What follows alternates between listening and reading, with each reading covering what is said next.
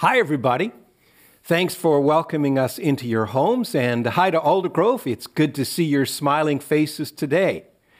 We're concerned these days about what's happening in the Ukraine, and we need to particularly pray for Adam and Luba, who are our missionaries there in the Ukraine, that they would have wisdom of when they're supposed to leave their country, how they're supposed to cope during this very strategic time. So right now they're safe when we were recording this, but keep them in prayer, please, as we go through these very challenging times in history, as this tension is so prevalent in that part of the world. Well, we're continuing on our series on you in 5 years. We're imagining that God is at work in our lives and He's transforming us. And today we're going to continue our deep dive into the book of Romans, and particularly we're looking at chapter 8, verses 28 to 30. You, a transformed life. Well, what does a mature follower of Jesus look like? Have you ever thought about that? Maybe you've had someone from your past or someone that you know, and you see them and you say, yeah, I think that person really represents what it means to be a mature follower of Jesus. And I'm talking about in terms of behavior and attitude and their relationships and faith, hope, and love. The hallmarks of what it would mean to be a mature follower of Jesus. I think it's important to have an image in mind of what it means to be mature, what it means to grow up and to become the kind of followers of Jesus that we really should be. If you're going to build a house, it would be helpful to have a set of plans beforehand, and otherwise your activities may end up creating something which may not look at all like you would hope for. And in the same way, we need to have in our minds an image of what it means to be a mature follower of Jesus. And our text helps us with that, verses 28 to 30. It paints a picture for us of a transformed life, and it begins with something we know. Let me read it to you. Verse 28. And we know that in all things God works for the good of those who love Him, who have been called according to His purpose. Let's pray. So, Father, we come to you today and we ask you to help us. Help us to become mature followers of Jesus, to live transformed lives. Help us to understand what that means. Help us to have an image in mind that we are working towards so that we can work in that direction is with your Holy Spirit's guidance and help and empowerment. Thank you for your word. Thank you that it sinks deep into our lives. And not only does it inform us, it transforms us. In your name we pray. Amen. So in our text, the Apostle Paul tells us that he knows something about Christian experience. He knows. He doesn't just hope this to be true. He knows it. He is absolutely sure of it. And he expects us as well to know the same thing. Did you catch that? He says, and we know that in all things, God works for the good. Now, he's seen this in his own life, and he's seen this in the life of his friends. Now, this is not someone who hasn't had a lot of life experiences. Paul has been through the ringer. He has experienced the good, the bad, and the ugly in life. He's been a horrible person. He's been a murderer. He's arrested Christians and taken them to prison, and they've been put to death. And at the same time, he's been an outspoken spokesperson for the gospel, and he has preached in some of the most challenging environments imaginable. And he's been tortured. He's been persecuted because of it. And yet he could say with confidence that he knows that in all things God works for the good. That's pretty amazing. And he expects us to know the same thing. He expects us, our Christian experience, our life experience as followers of Jesus to really affirm this knowledge that we know. We've had experiences in our lives and we didn't understand them, but we have come to understand and know that God is at work no matter what. This is really a universal truth or a fundamental truth of Christian experience. God is at work in our lives, bringing out the good. It says in our text, and it's important to keep this in mind, that God is the subject of the sentence. It's not all things. All things are not the subject of the sentence. And sometimes we misquote this scripture verse. And I'm perhaps as guilty as anybody else to misquote this passage of scripture and make it say not what Paul is saying. We sometimes say, all things work together for good. Actually, Paul's not saying that at all. All things on their own work toward chaos. It is God who works all things for the good. You see, God is the subject of the sentence, not all things. Remember, God is always at work, moving chaos into order. We looked at this in our series on work, and if you want to go back and look at our YouTube, and you could find that series. But what we discovered that God's work is to bring order out of chaos. And our work, no matter what our jobs are, is to bring order from chaos. And so we know that God takes the chaotic things of our lives, the messy circumstances of our lives, the all things of our lives, and he moves them towards order and towards good.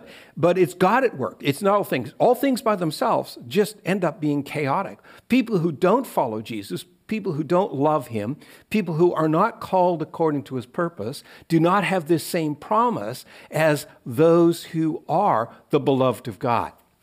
The good now is not defined here. And notice that. Remember, God defines good and evil. And in our first sentence here of the text, verse 28, Paul isn't defining for us what the good is. And he leaves us to wonder, well, what good is God working in our lives? Well, what does that really look like?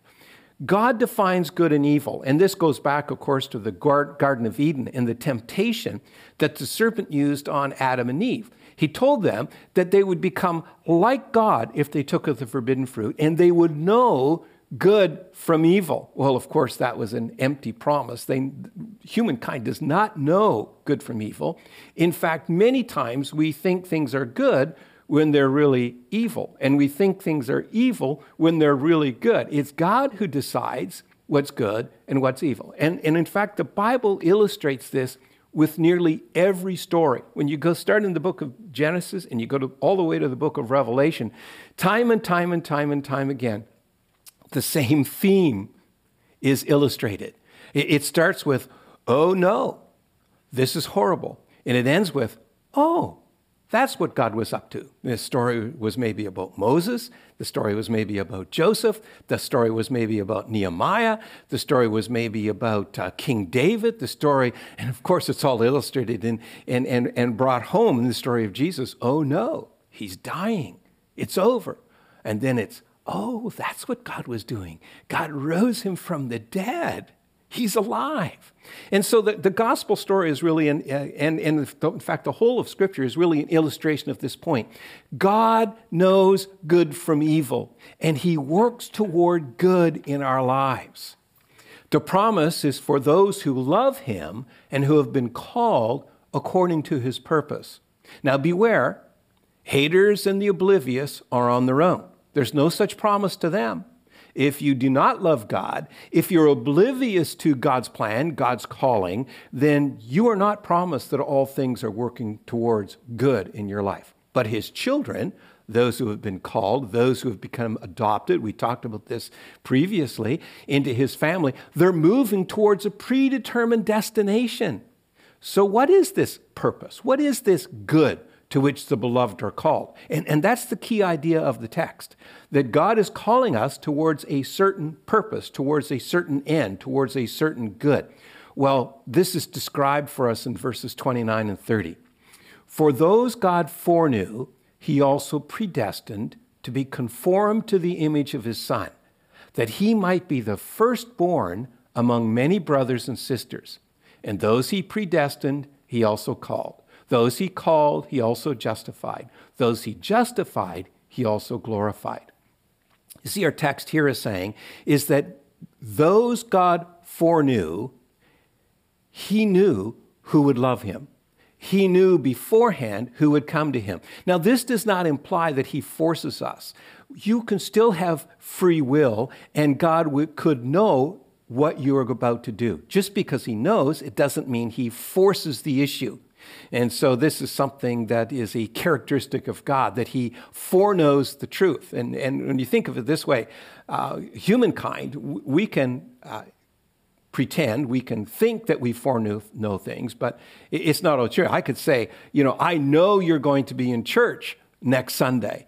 Well, you may or may not be, and the fact that you may not come would prove me not to be God. But my knowing in no way forces you to become that. You choose on your own. In the same way, God's foreknowledge does not force us to do anything. It's just that he knows accurately from the beginning of time how we will respond. He also, it says, predestines us to be conformed to the image of Son. So those who he foreknows, those who choose out of their own free will to come and follow him, will be predestined to become conformed to the image of his dear Son. In other words, those who love God are going to be on a track, on a pathway. From the beginning of time, he had this in mind. From the story of creation until the story of our redemption and the story of the end of all things and heaven and the end times, God has a pathway for humankind. He's had this in mind from the beginning. From the beginning of time, he's chosen to transform people into the image of his dear Son, Jesus Christ. This is what it's about. This is the good. This is the intent. This is the purpose of God, to transform people into being like his Son, Jesus Christ, the sons and daughters of God. We are being transformed then into the image of his Son. You think about it in terms of to walk like him, to talk like him, to love like him, but most of all, I think, to be motivated like him. When you really think about it, the most important aspect of this transforming character of Jesus or the Holy Spirit at work in us is not just to change our outward behavior or outward circumstances, but to change our desires, our motivations. You see, we'll never really act like Jesus until we begin to feel like Jesus. Because you and I both know we often don't act out of what we know, we act out of our feelings. And that's illustrated in my life multiple times when I know the things to eat that are good for me and are bad for me, but I will tend to eat the things that I feel like eating. And so we know that feelings are incredibly strong motivators in our lives. And what we need to pray and what we need to understand is that God's work in us by the power of the Holy Spirit. And by the way, the context of this passage of Scripture in Romans chapter 8, where he's just been talking about the Holy Spirit interceding for us and the Holy Spirit at work in us, would lead us to believe that when it's referring to God doing this, it's really referring to God, the Holy Spirit, is at work in us in this transformation process. So the Holy Spirit in us can not only change the way we act, but he changes the way we act by changing the way we feel and the things that motivate us. This is the Holy Spirit's work in us. Well, since God has decided to make us like Jesus, this passage goes on to say in verse 30 that he calls us, he establishes us, he stays with us until the end, until it's complete. He completes what he has begun.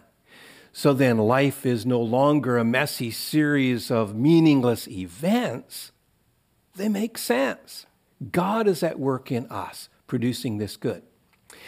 If I choose to love God and serve him, he will make something beautiful out of all the things in my life. I had a great uncle who used to come and babysit us when I was a kid in our family, when my mom and dad were away, or perhaps when my mom was ill.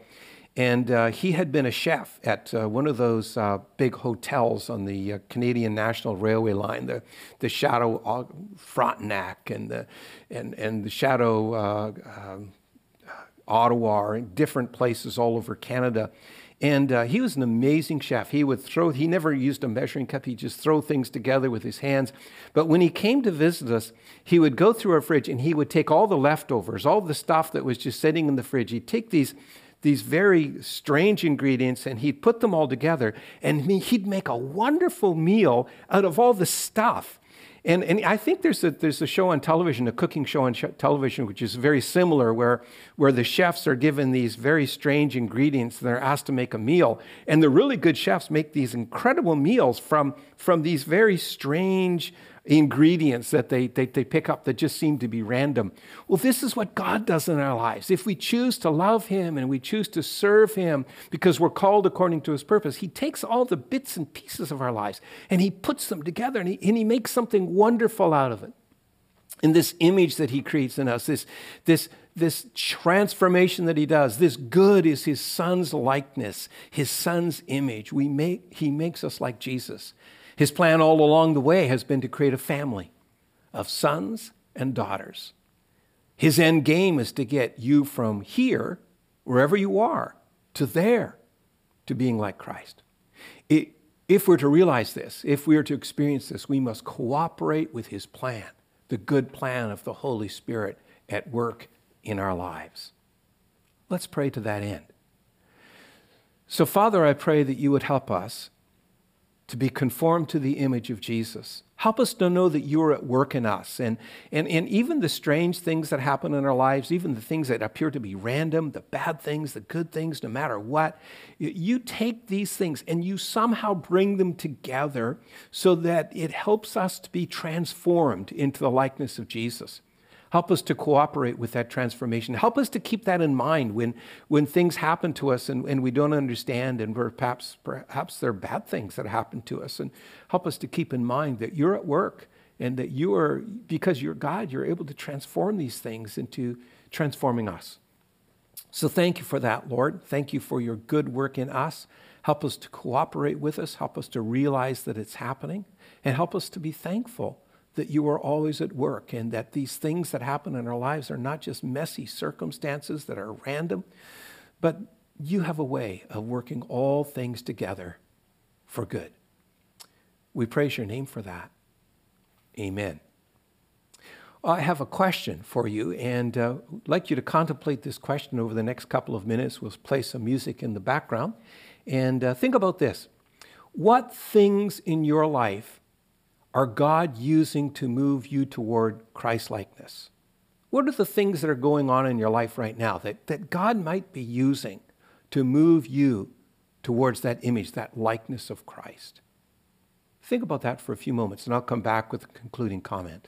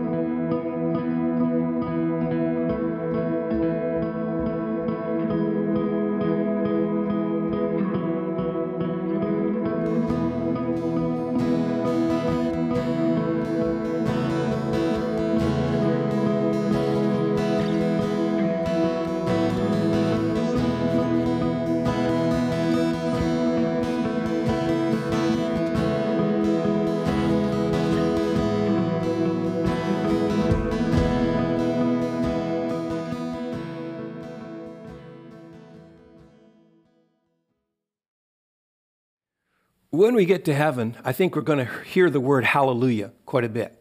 Book of Revelation, chapter 19, verse 1 to 6 repeats over and over again that the people will be singing hallelujah. Hallelujah is an Aramaic or a Hebrew word which means praise to God. The end of hallelujah, the Yah part, is just an abbreviated Yahweh, which is one of the names for God. And the hallelujah means praise. Praise to God. It's actually two words in the original language.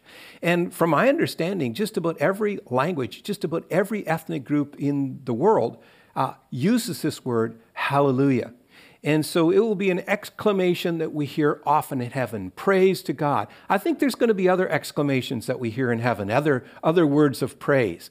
I think there's going to be lots of, why didn't I see that? When Jesus allows us to review our lives and to look back at how he has shaped us, I think there's going to be a lot of, really? That's what was going on in my life? I didn't get that at all. But God somehow made it good. Wow. You did work all things for good in my life. Well, I think that we can make those kinds of exclamations today as well in our worship, in our praise, in our prayer life.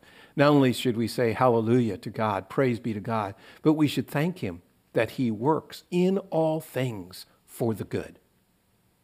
God bless you.